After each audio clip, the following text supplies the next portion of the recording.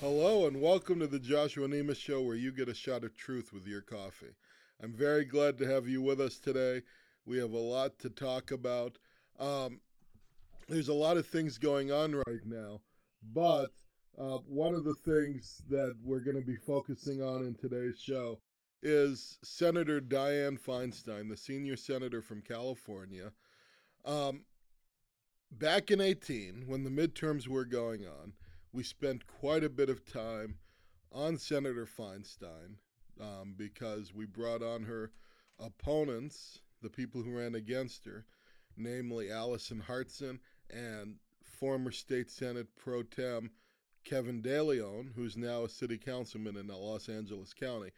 And we brought them on because we felt it was time for a change and it was time for something different for our California senator. Dianne Feinstein, who's serving in the Senate, has been in the Senate for 25 years, well, over 25 years now, but she's been serving in one form of elected office or another for the past 50 years.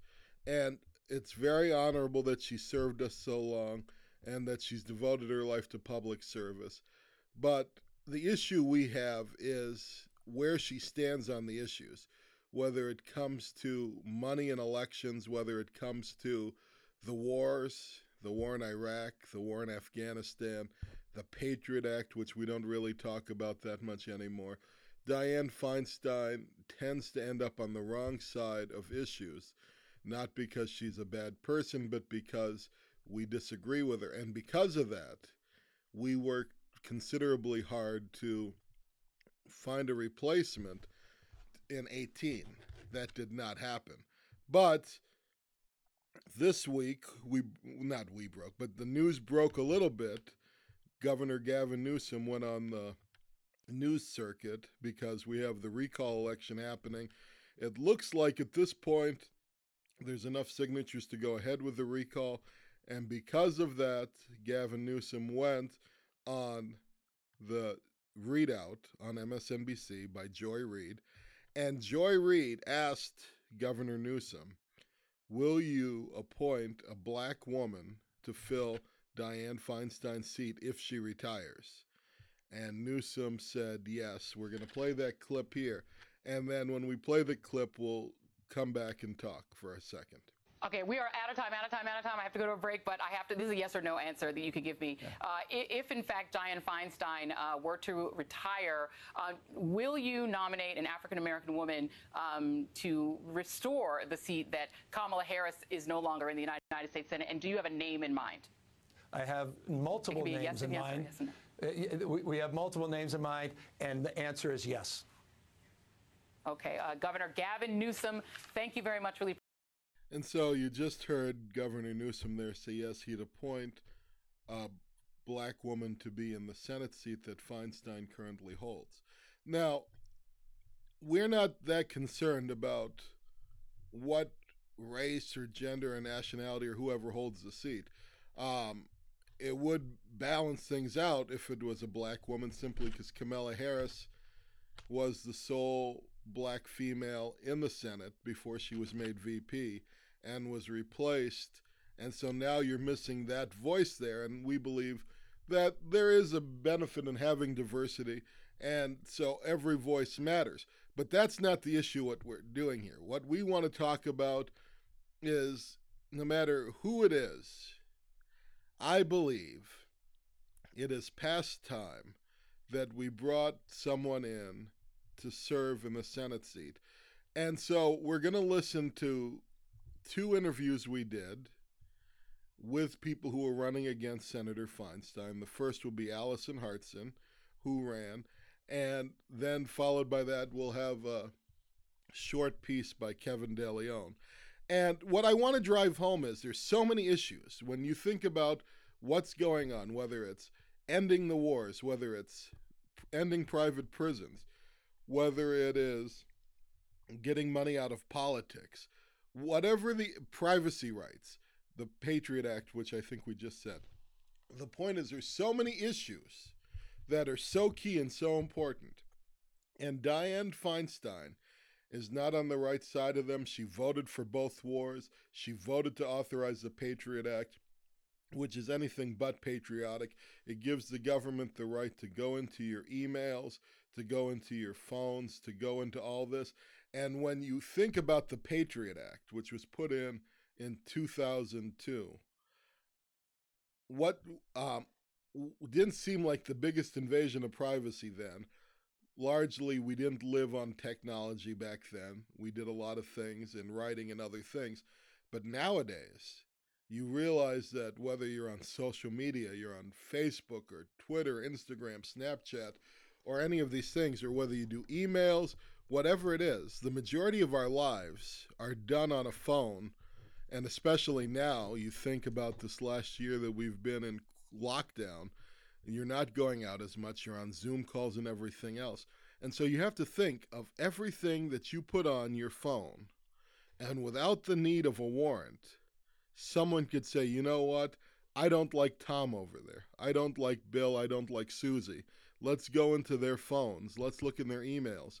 And without you ever knowing it, they're starting to go through every text message you ever sent out, every phone call, every private message, every DM, which I think will horrify a lot of young people, of what goes down in the DMs. And you realize that you have a lot of people looking through that, not because you're a true national security threat, but because they've made it so wide the net they cast that there is no such thing as a private and personal life anymore. And you have to ask yourself, do you feel threatened right now as an American citizen? The idea that some person's going to come from overseas and harm us, that you want to give up every ounce of privacy you have.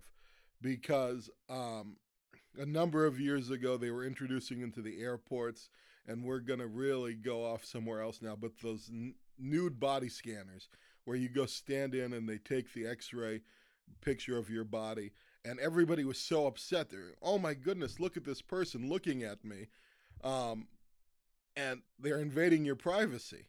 Well, now, instead of that happening to you for a 30-second window with one person looking at you, you have the whole government looking at everything beyond a 30-second glimpse of you. We're talking about every fiber of your being now, digitally, they have in their examining. So the Patriot Act needs to go. The warrantless wiretapping needs to go. We need to end the wars that are going on. We need to pull back the AUMF, which is the authorized use of military force. And all these things are outdated and antiquated. And so we really jump into that. Also, private prisons. There's no reason for private prisons. The idea that someone's making a profit off locking someone up. And if you're running a business, say you're running a hamburger stand, the point of you running that is to make money. And so what are you going to do? You're going to do whatever you can to make as much money as possible. So if you're operating a prison for profit, then what are you going to do? You're going to try to get as many people locked up as possible for as long as possible so you can make profit. And you shouldn't do that when you're locking people up. That's not something to make a profit off of. So whether you're looking at your civil liberties, whether you're looking at wars, whether you're looking at private prisons, whether you're looking to get money out of politics, super PACs, it's all a nightmare. Feinstein has voted wrong on every single one of those issues, and it's time for her to go. So without me giving a filibuster here myself, let's go ahead and listen to our interview we did with Allison Hartson and Kevin DeLeon, and I'll come and close it out. And Dianne Feinstein, you know, she has been serving in Congress as our senator for a quarter of a century. And she has been in government for half a century. And her policies that she started with in the Senate in 1992 have not progressed with the rest of the state. She supports Big Brother by supporting the Patriot Act, which supports warrantless wiretappings on our private lives. I do not support that whatsoever. She supports Glass-Steagall, or she does not support Glass-Steagall, which helped to get us into this financial crisis, this housing crisis in 2008. She does not support health care for all, which I do. She does not support college for all, which I do. She supports money in politics. All you have to do is look at how many corporations, including defense contractors, contribute to her campaign. The list goes on and on. She supports the death penalty. I mean, she's living in an old era, and it honestly, she just hasn't progressed with the rest of us, and so it's time for a new generation. You hit on so many issues I was going to ask about, so we'll take this apart Sure. piece by piece. I think you're right. The most important issue is money in politics, and Citizens United is a travesty on us because whoever puts the money in obviously feels they're going to get the most out of this. And so you said you've worked to get a 28th Amendment going. Can you talk to us a little bit why it's so dangerous about money in politics and why we need to get rid of it? Well, it's really, in my mind, pretty simple that whoever you work for, you get a paycheck, hopefully, right? And whoever pays your paycheck, you're going to do what they ask you to do in order to keep your job. And so we need money in order to run campaigns. There's no secret about that. So essentially, whoever ends up funding your campaign when you're running for office becomes your employer. Those are the people you end up answering to during the rest of your time in office. And so when the people who fund your campaigns are corporations who have a vested interest in their profit, and that always supersedes the interest of the people, then those are the decisions that you're going to make when you're in office. And it's almost human nature. We have to protect ourselves against it and make sure that the people who are funding our campaigns are the people, the individuals, the human beings who are our constituency, the people who we represent. When we have publicly funded elections instead of privately funded elections, then all of the representatives in Congress and our state legislatures and our local office will be obligated to serve the people who they are representing. And that is why I am not taking any corporate money for my campaign. I'm not taking any super PAC money for my campaign whatsoever. I am determined to fight for democracy with democracy. We've got to get publicly funded elections, and in the meantime, we've got to run our campaigns the way that they need to be. And I think that's so huge to emphasize what you just said here. She's not taking super PAC money, and she's not taking corporate money. And I think that's so important. I think everybody who's running for any office, but in this race, needs to make the same declaration, because whose voice matters? If someone can give $500 and another person's able to give, $50,000, we know whose voice is going to end up being heard. And so it's so important to limit the money and to take the step that Allison is, so that we have a fair system, so everybody's voice is heard. Now, another thing you brought up, and so we'll check down the list, is when it comes to the issues of really our civil liberties. You brought up the Patriot Act, which was a horrible thing, the warrantless wiretapping, the NSA, and we aren't really discussing this at the moment like we were, maybe, say, a year ago, but it's so important. Can you talk to us the importance of getting rid of the Patriot Act? I won't ask if you would have voted for it, because it's quite clear you wouldn't, but can you talk to us a little bit about why it's important we protect our civil liberties? Sure. One of the biggest reasons is it's a waste of our money. It does not make us any safer. Instead of spending our tax dollars on these kind of big government operations, we need to be investing in our infrastructure. We need to be investing in education. We need to be investing in healthcare. And it's a diversion from the things that really truly are hurting our communities, especially our communities of color. And so there's that. There's also a precedence.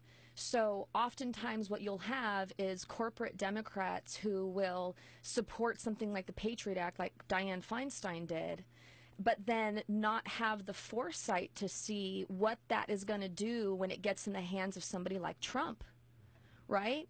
So there are a lot of decisions that were made under Obama that now Trump is, or even under Bush, that now Trump has his hands on, and that's dangerous. We have to really understand the importance of precedents, and we can go back to FISA, F-I-S-A. This had to do with like our phone records. So prior to me getting involved in politics, let me back up a little bit. I was a high school teacher. And I worked in Garden Grove in a low-income area, and it was primarily first, second, third generation immigrants from Mexico, and the second population was from Vietnam. And I saw the laws that were being passed that were affecting my students, and it's a large part of why I got involved in this issue of money in politics. And while I was teaching, we would read 1984 by George Orwell. You know that book? We're getting pretty close to it now, but yes. That's exactly right. And so when I look at that, when I read stuff like that, I think about precedents. Are we headed that way? And if we are, how do we stop it? And so we have to stop being so short-sighted as a country. We have to stop being so reactionary to everything that happens, and really take everything into consideration. And so during that time, the FISA essentially was passed, and this allowed phone companies to sell our phone records to the government without our permission. And now we see this happening with the internet as well. And now you have the Patriot Act with the warrantless wiretapping, and you've got the situation with drones coming on, and like you said, this is something that was a hot topic a year ago, and now people are moving away from it, and that's what happens. As soon as something happens, we get enraged, and then eventually we get distracted because there's so much going on in the country and there's so much going on in the world, and then they get away with it. And I am here to not let them get away with that. I'm going to hold their feet to the fire for every decision that they have made that has gotten us to this point, not just from here moving forward. And I think this was just an amazing thing what she said here, because each one of us has a right to live our lives. And I believe it was Benjamin Franklin who said, anyone who would sacrifice liberty for security deserves neither. Could have been someone else, but I believe it was him. But the idea is, a lot of times these events happen and we jump and say, okay, government, save us, do whatever it takes. But we don't look at who's doing this. And as she said, it started under Bush and then Obama and Trump. And no matter what political party you're in, whether you're a Republican or a Democrat, you think, okay, as long as my guy's doing it, it's okay. But what you don't realize is the next time, it's likely to be the other side. And I don't think any of us would truly feel comfortable with Donald Trump having this kind of power. So when it comes to these issues, we need to pull these back. And I think it's so great that Allison has made her opinion very clear on that. Let me jump to one other thing with you. We've been in the war on terror for 16 years now. 2001, we did it 3 days after 9/11, and we came up with an AUMF, authorized use of military force. And in that time frame, we've had a largely brand new Congress and Senate, and this was voted on 16 years ago, and we're still under it. And you could see that we're in Afghanistan, Iraq, we're having problems with Iran. Just this last month, we've heard what's going on in Africa, and we have possibly something with North Korea. Do you feel we need to repeal the AUMF and come up with a new one, much more limited in scope, or what are your feelings about that? Absolutely. You know, this war on terror is not making us any safer. In fact, it is putting us more in harm's way on so many levels. The world is angry at us. We are spending more of our tax dollars on the military-industrial complex, which also relates to what we were just talking about in regards to the Patriot Act and others. This idea that the government is protecting us, so you know, give up your securities, give up your freedoms, and we will protect you. And fear, fear, fear, fear, fear. it is if you read 1984, it is like this whole double think, right? It's like upside down bizarro world. No, we are not any safer. And then when you add to the fact that so much of our money is going into this military industrial complex, which means what?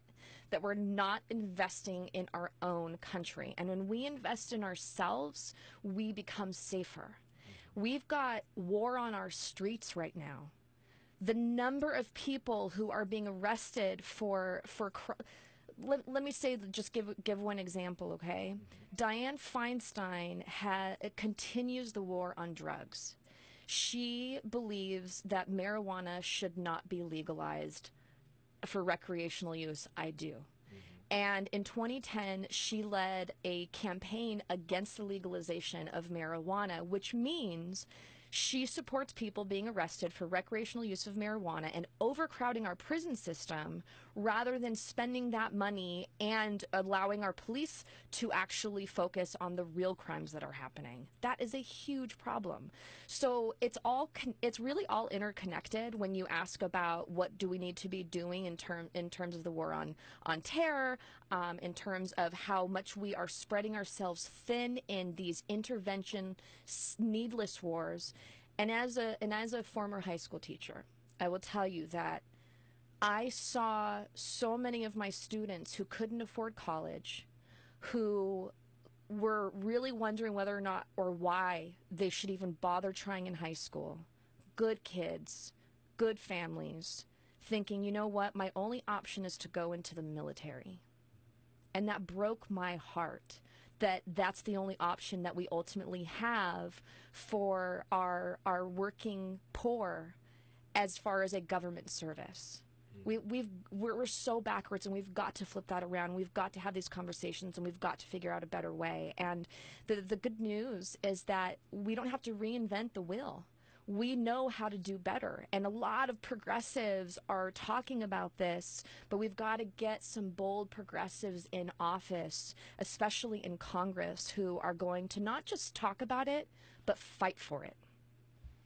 And I think an issue we care about a lot here is our youth and children, and it's so vital. And the money, there's multiple ways we could go on this, but the money we spend in these wars that we shouldn't be in, but we could be spending on education, we could be spending on after-school programs in so many ways to help our young people and to revitalize the American economy in the same time.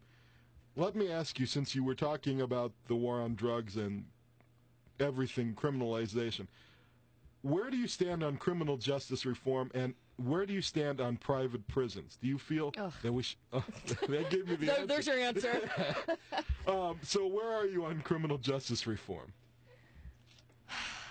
There's an attack essentially specifically on our communities of color.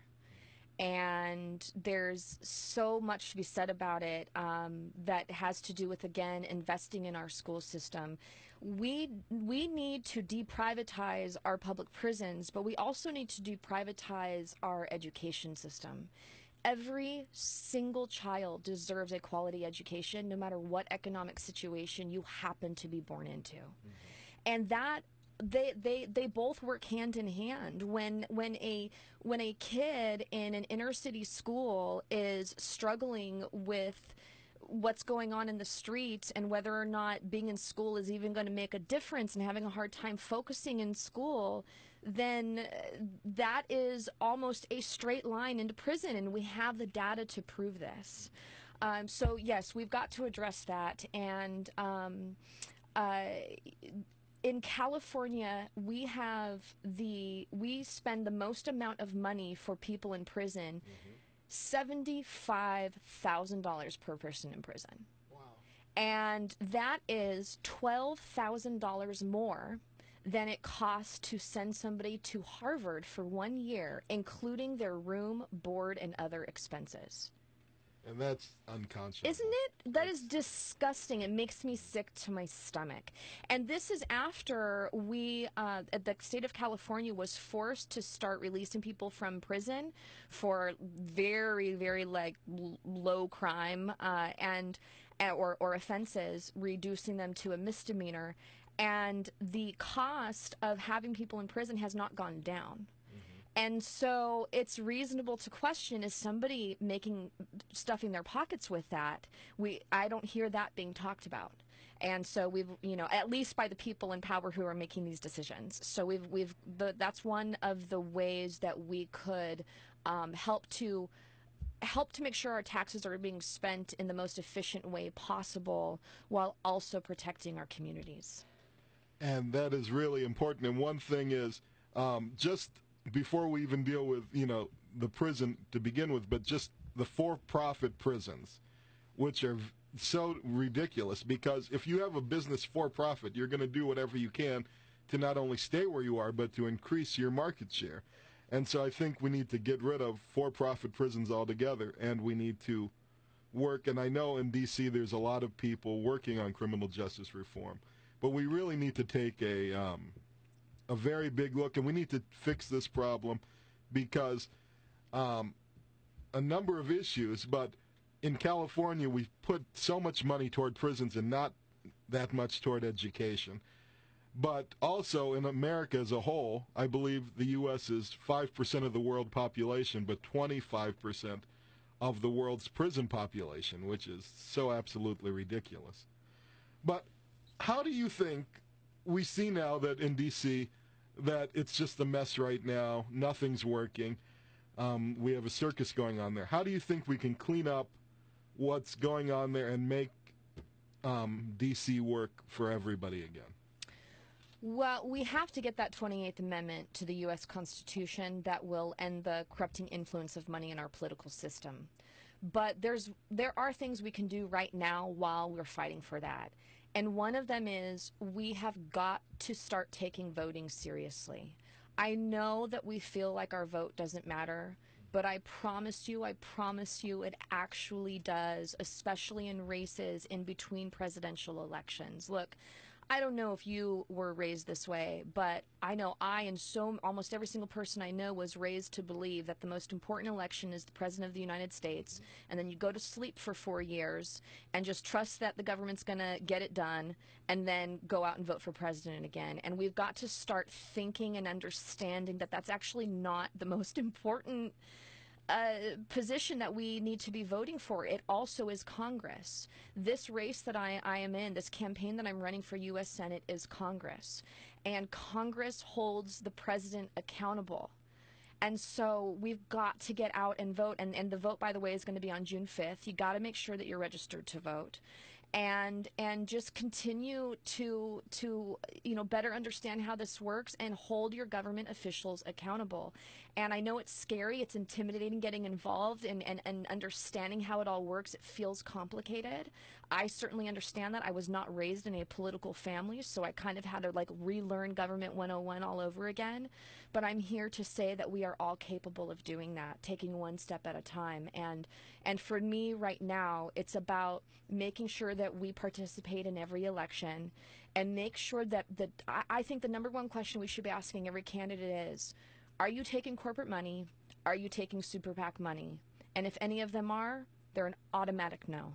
If we show in every campaign around the country that we are no longer going to stand by and allow our officials to be bought, then we are going to get closer and closer to that 28th Amendment anyway, and we're going to have more people in office who represent everyday Americans. And the best way to make sure that we have an everyday or that we are as everyday Americans represented is to have people from the middle class and the lower classes serving in office. But right now, we can't. This campaign, no doubt, is going to be very difficult for me because Dianne Feinstein is worth an estimated $80 million. Okay, on top of the millions of dollars that are donated to her campaign by people who she rubs elbows with and eats dinner with. This may not make her a bad person, but it makes her incapable of being able to empathize with our lives and the issues that she votes on and how they really affect us in the most real and deepest and saddest ways in a lot of cases. And so I think that the best way to have somebody represent me is somebody who really knows me and my issues, and that's what we've all got to do for each other. Now, let me ask you. We've just, in the last month, passed the 15-year anniversary of the war in Iraq. We've been in Afghanistan even longer, and we've spent trillions of dollars in these wars. Our boys and girls have come, a lot of them have died over their thousands. Others are coming back missing limbs and damaged in other ways. Do you feel that, first of all, we should have gone into Iraq, and do you feel that we're overextended at this point and we should start focusing here at home? Well, Joshua, that's a very important question. And I think that the decision to go to war in both Afghanistan and Iraq, I think those two decisions are two of the most catastrophic votes that we have ever had in Washington. When we went to war with both Afghanistan and Iraq, and you're correct, it's the 15-year anniversary in Iraq, it's 17 years in Afghanistan, two wars that have lasted longer than the Vietnam War.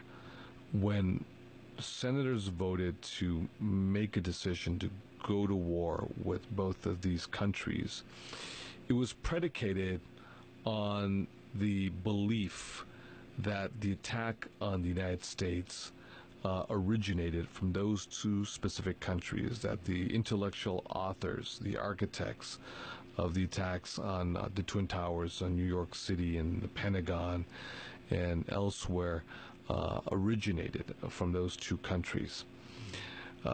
There was no real proof or no evidence, and as a result, our world is less safer. We had never heard of Al-Qaeda. We had heard of the Taliban, and at the time we did hear about Al-Qaeda, but we didn't hear about ISIS or ISIL. And as a result, our world is less safer because of our ongoing wars, both in Afghanistan and Iraq. And the figure that you pointed out, the general figure, trillions of dollars, we have spent not one, not two, three, four, but $5 trillion. And I want to put this in context, because that's a hell of a lot of money. $5 trillion that we could easily have spent on health care for all.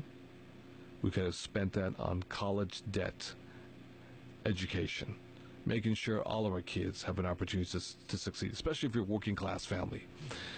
We should have spent that money on clean energy and moving forward a 100% clean energy future, and freedom from fossil fuel energy that are polluting our skies, endangering the health of our children, and involving our U.S. military men and women all over the world in global conflicts because of fossil fuel. We should have spent $5 trillion on rebuilding our infrastructure, our highways, our roads, or retrofitting bridges that are dilapidated and unsafe. When you do that, you grow an economy by putting hard hats to work, and you give people real opportunities to succeed. This has been disastrous. I would have not voted. I would have voted no on those two wars. Now, one thing is that if the wars were conducted successfully, if the wars caught the culprits, that they were in fact the architectural, intellectual architects of the attacks on the United States, but it was neither. And the first Gulf War was a very different war because you had Colin Powell leading, and you had a war that was won, I think, in a few months or less than a few months, and the Kuwaitis and the Saudis, financed that war primarily. $5 trillion taxpayer dollars. You're financing the future of our children, the millennials, and that was a catastrophic decision. And the far-reaching effects you see now the vast migration to Europe and other situations, and you realize it snowballed, and that's why decisions are so important, because of the long-reaching effects. Let me ask you, when it comes to measures of civil liberties, we have Senator Feinstein, who supported the Patriot Act, warrantless wiretapping by the NSA, and I don't know if you're familiar with the Cloud Act, which just passed. It was snuck into the omnibus. But there's so many issues where our privacy is taken away from us and our civil liberties are damaged. Where do you stand on issues like the Patriot Act and things like that? Well, I can say this. I don't think Americans, and it doesn't make a difference if you're Republican or Democrat, want federal agents snooping into our business. The Patriot Act, which was reauthorized back in 2006, and I think it took about maybe 45 days. It takes years to pass legislation in the U.S. Senate. The incumbent senator, Democrat Senator Dianne Feinstein, did vote for the reauthorization of the Patriot Act on the war on terror. It's not lost on me that you have some bad folks out there who wish us harm. There's no question about that. The question is how do you make sure you safeguard the civil liberties of everyday Americans while at the same time pursuing those who wish us harm? The FISA vote, voting to allow the federal government to eavesdrop and snoop on American citizens without a judicial warrant, smacks to me something that's very, very un-American.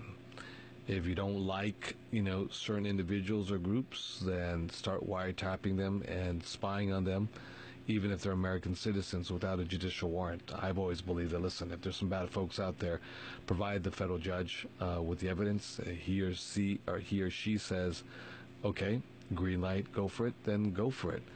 But to unilaterally have the extraordinary powers to spy on American citizens is something that is quite chilling. And it doesn't make a difference, again, if you're a Republican or Democrat. This should send a shiver down everyone's spine. So if you're on the right and someone in the White House doesn't like what you're doing, then they'll start spying on you. If you're on the left and someone doesn't like what you're doing in the White House, and they start spying on you, it is something that's quite scary. And anyone who votes for that, to me, is peeling away the civil liberties that we enjoy today as the greatest democracy in the world. And when you read books like 1984, these things, it seems like we're really approaching that. And under this current administration, I don't think anybody feels comfortable with that. But we're running out of time, so let me ask you, I don't know if you could nail this down, but where do you stand on private prisons? Are you for them or against them, and criminal justice reform? Well, I'm not a fan of private prisons because I don't believe that you should commoditize human suffering for those who've been victims of crime and those who need to be rehabilitated and hopefully come out better citizens when they finish their time. That we should commoditize this and allow private for-profit corporations to reap profit from taxpayers. It just makes no sense to me. It's nonsensical. I think that, we need some very serious criminal justice reforms. I would never vote to allow 13-year-olds to be prosecuted as adults. That's immoral, to allow a 13-year-old to be prosecuted as an adult. And I know that our incumbent senator has voted for this. It just makes no sense. You're clogging up the prisons. You're wasting a lot of taxpayer dollars. They're not getting rehabilitated. They're coming out worse than they walked in. It makes no sense to me. You need some very serious criminal reforms, criminal justice reforms. We need rehab programs. We need to strengthen our public school system.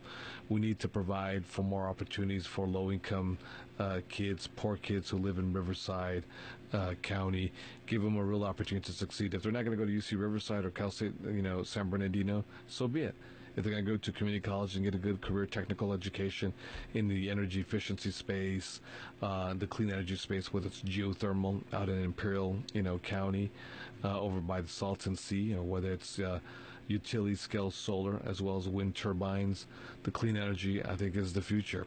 And so, just tying everything back together, these were back when they were running for Senate against Dianne Feinstein. Both Allison Hartson and Kevin DeLeon. We were very glad to have them on. And you have to realize that Dianne Feinstein's campaign put the word out to all media back at that time. If you cover her opponents, you were going to end up getting blacklisted.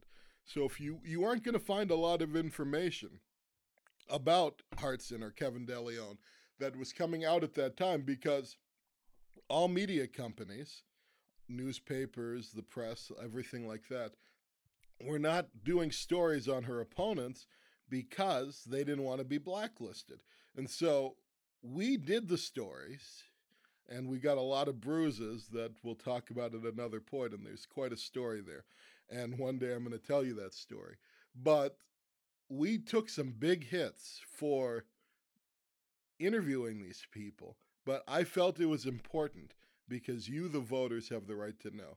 And so while it's honorable that Dianne Feinstein has given us 50 plus years of her life in public service, it's time for her to step aside and allow the governor to appoint a new, fresh voice who's going to come at things from a different perspective and really be the voice of the people of California. And so it doesn't make someone a bad person that it's time for them to go, but it is time. And I wish Senator Dianne Feinstein the best. I'm very thankful for her service. But with this being in the news this week about Dianne Feinstein stepping down, possibly, and the governor replacing her, while obviously the decision is certainly in Dianne Feinstein's hands, about the timing of that and if she so chooses to at all, this show just wants to go on record saying it is the time for that to happen. And we will be discussing this more in the future, and that story will be coming to light probably in the near future. But with that being said, let's be out there. Always let your voice be heard. Always speak out, because that's what matters in a democracy. So have a great week, and we will talk to you soon.